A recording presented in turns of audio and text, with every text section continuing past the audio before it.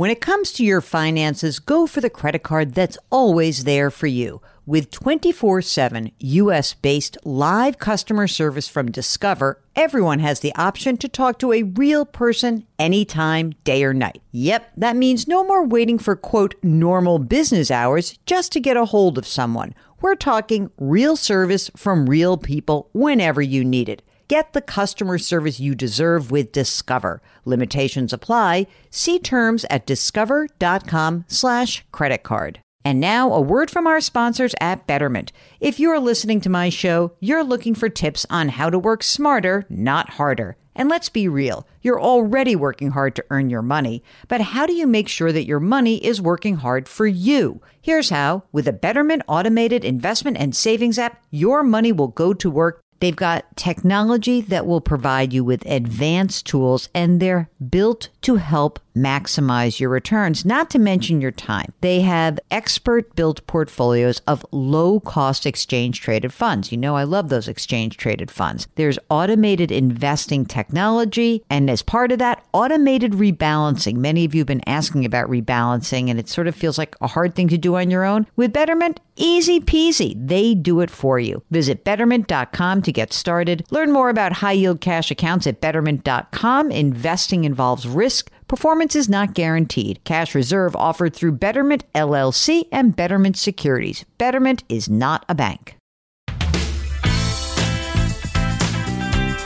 Welcome to the Jill on Money Show. It is Tuesday, February 20th, and we are here trying to help you make better financial decisions, or maybe just get a second view, a third view. Mark and I have many views. Hopefully, we're going to confine those to your financial situation, or maybe some big choices that are coming up in your life. Maybe you're thinking about retirement. Maybe you're contemplating a new job. Maybe you're thinking about buying a house. All of these things impact you and your whole life. And of course, your finances do play a part in all of this. To get in touch with us, go to JillOnMoney.com, click the Contact Us button. We'll get your note. If you'd like to join us on the program, just check that box. Make sure you check the right box for audio versus video. And of course, if you're shy, we'll do emails. And today we're going to take some emails. Let's start with a note from Kimberly, who says, "Hi, Jill and Mark. I listened to your podcast, and a couple of days ago, let me see, when did this come in? So this must have been sometime in late January, early February. You discussed the most tax-efficient way to reallocate assets. Many taxpayers regularly donate to their church or synagogue, often large amounts. A taxpayer could opt to donate stock instead of cash for a year or more. By doing this, they give away the securities they no longer want without paying a tax on the capital gain. Yeah, this is wonderful. I love a low basis stock as a way to be charitable. The cash that would have gone to the charity would be used to purchase securities that are more in line with their allocation. It's quick and effective. Way to go, Kim. Thank you. That's a good idea, right? I like it. This is from Victoria. Ready for the subject, gang? Help me clean up my act. All right. What do I do with an IRA that had $17,000 of rolled over traditional 401k from an old employer in 2011, with which I also added post-tax contributions? No. I was in nursing school. I didn't have access to retirement plan. I just forgot about it. I have not touched this since. The balance is $100,000, stocks, mutual funds, ETFs. It's held at a large wirehouse. Because of the post and pre-tax mix, what are my options to clean it up? Move it somewhere or leave it alone? I currently contribute to a 4% traditional, 6% Roth at my employer plan, which has about $230,000 balance. 2/3 is pre-tax. Husband and I are 43 years old in New Jersey, 3 kids, 9, 7, 5. He's got a traditional 401k with $550,000 at Fidelity. He contributes 10% of his pay. We make about $225,000 annually. That's gross. $40,000 in brokerage accounts, some Roth IRAs, building up our $20,000 in high yield emergency savings, paying off car loan, HELOC, mortgage at 2.8%. Wow. All right, let's think about this. Can we make a case that is defendable to the IRS? That's all I'm thinking about here. So if we take the $17,000 and then you have your post-tax contributions of $13,000, let's even pretend that you literally will say, as if you put in $1,300 a year times 9 and make that like your basis as your post-tax. Really what I would try to do is this thing is now worth $100,000. The lion's share of this, I am sorry to tell you, is obviously attributable to the old 401k. You know, because you put the money into the post-tax from 2011 to 2019. I would go into, look at a calculator and say, what would happen if you said $11,700? You could do it even as a $1,300 a year. Just make two separate calculations, which would be $1,300 a year for 9 years invested in a blended portfolio, which you could look up what the look up like what the Vanguard Balance portfolio did from 2011 to 2019 and attribute that to the post-tax. Then what you could do, and I don't know if you're going to really get away with this, but you know, if this retirement account at Merrill Lynch, if they will allow you to do so, if you've got other accounts, you can say, well, I want to move my post-tax into a post-tax IRA and clean it up. The alternative is to say, oh, well, I screwed it up. Even though it was post-tax, I'm just going to roll the whole thing over and be done with it. And I would at least try to make this case and see if the folks at Merrill Lynch will help you out. I hope that helps. Oh, Anne Anonymous, the Anonymous family, very popular here on the show. My husband's ready to retire, will be ready to retire in a year. He'll be age 62. We plan to sell our family home, and it's worth $1.3 million. We will relocate to Texas to be near family. We have a total of $868,000 in a pre-tax 401k that's combined, $33,000 in brokerage, $90,000 in the bank. They owe... Remember, we got a $1.3 million house, $126,000 on a first mortgage, $67,000 on a second. All right. So they got $200,000. Let's just call it that. So they'll, of the 1.3, 1.1 after we pay off the mortgages. And now we go on. I'm a recent listener and I just read your book, The Great Money Reset. Oh, thank you so much, Ann Anonymous. I'm 64 years young and retired from my career at age 48. I opted to take Social Security at age 62 after listening to another program. Mark, should I just not say the name? I think it's probably better. Listening to another financial program. I will just tell all of you guys that the many financial programs do emphasize taking Social Security at 62, even though it is the dumbest freaking advice and it drives me insane. Okay. If you are not able to pay your bills at age 62, of course you have to take Social Security. If you have a very short life expectancy, you take it at 62. But otherwise, no, you wait till your full retirement age. Anyway, Ann Anonymous says she discovered this was probably the wrong thing to do. Since we plan to sell our home and purchase in cash in Texas, I'm concerned about a couple of things. Taxes, capital gains on our home. So they bought it for $274 and now it's worth $1.3.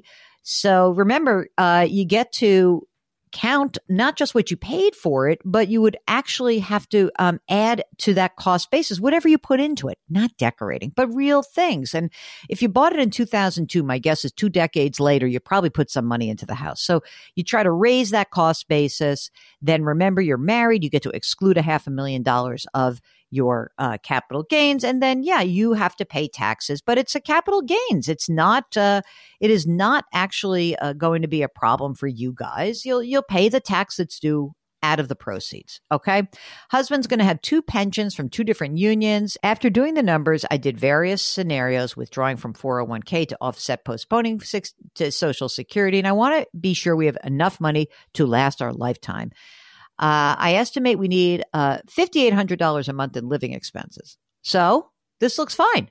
So first of all, when you sell this house, okay, what you really need to make sure is that you've accounted for all the money you put in, get a sense of what your tax liability is going to be, and you'll pay that. You'll pay it. That's it. Okay. It's not going to be a big deal. You'll pay it. You've got money.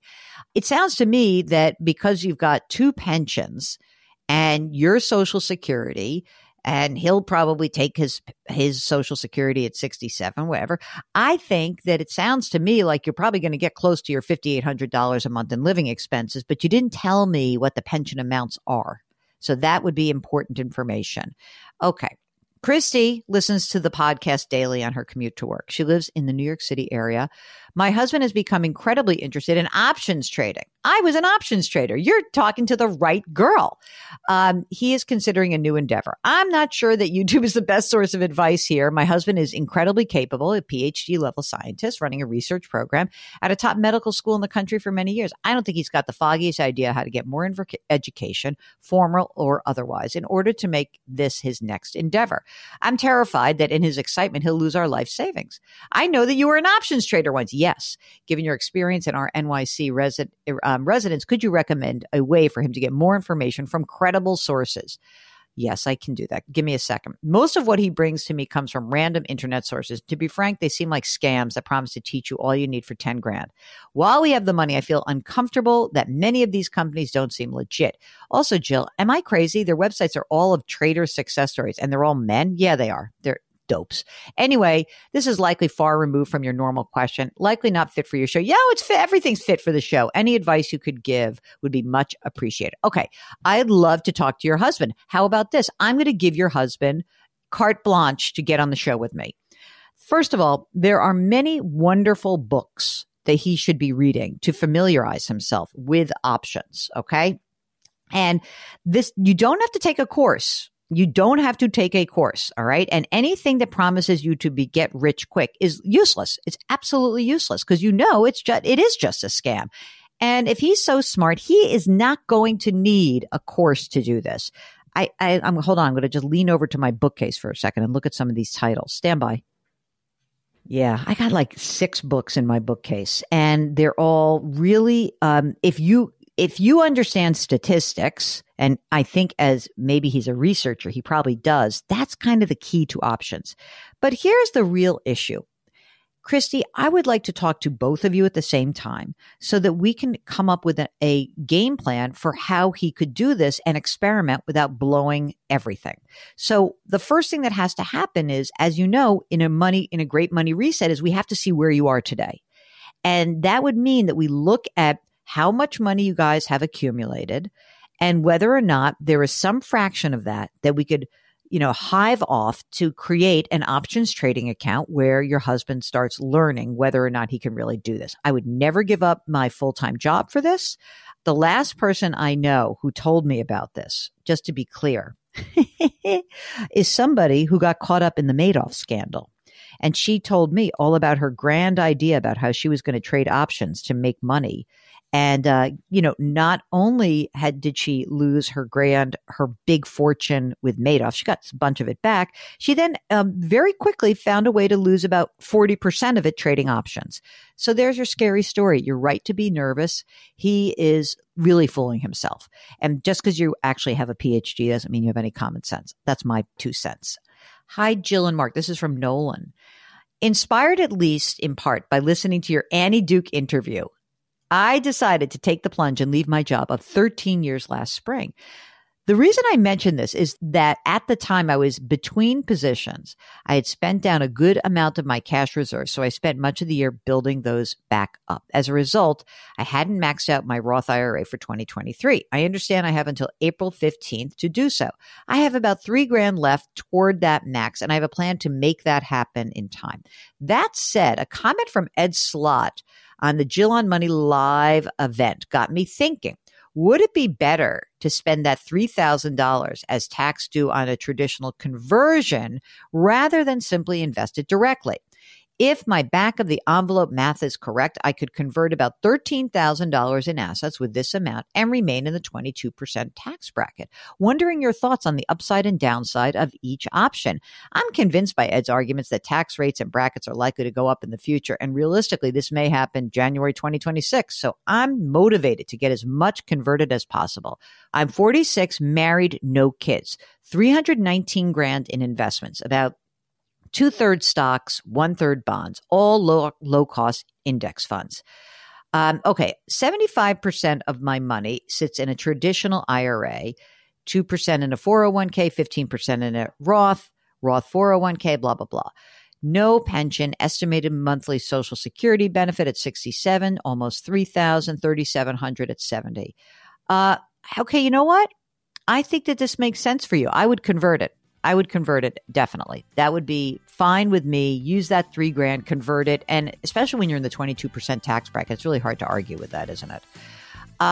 Okay, so that's it. That's the program. Thank you so much for listening. We are always delighted when you do so. Don't forget to visit JillOnMoney.com, bookmark that website, and click the Contact Us button whenever you have a question. Of course, do let us know if you'd be willing to come on the air live. Don't forget, you can sign up for the free weekly newsletter on that website. Comes out every single Friday. We also would like to remind you that you can subscribe to this show on the Odyssey app or wherever you find your favorite podcasts. Do something nice for someone else today. Change your work, change your wealth, change your life. Thank you for listening, and we'll talk to you tomorrow.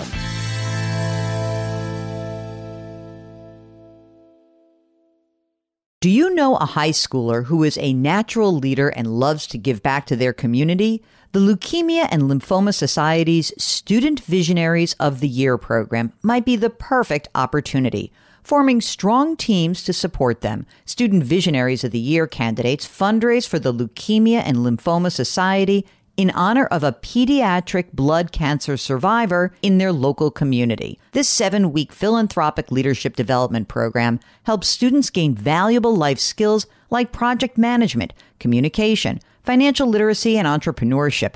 Not to mention, it looks great on college applications. But most importantly, it's a chance for students to engage in meaningful work within their community and make a real impact on the lives of blood cancer patients and their families. Learn more about Student Visionaries of the Year or nominate a student at lls.org/students. That's lls.org/students. Hey friends, this is Jen Hatmaker, your happy host of the For the Love podcast. You may wonder how I got into this podcasting thing. Well, I'm a speaker and an author who has happened to write a few New York Times bestselling books that really resonated with a pretty large community of women. And I thought, how great would it be to drop into the ears of this growing community every week via the magic of podcasting? So that's what we did. And I'm delighted to say we've been able to spark a bit of delight and uncover some hope and talk with great people about the big and small things that we care about and that affect our lives on the daily. So I'm thrilled to invite you to join me every Wednesday for new episodes of the For the Love podcast, where you'll hear the most incredible conversations with some of the best people on this planet. We're going to bring you moments of connection and laughter and hot takes on the things we care about going on in the world. So listen to and follow For the Love with Jen Hatmaker, a Four Eyes Media production presented by Odyssey. You can get it on the Odyssey app or wherever you get your podcasts.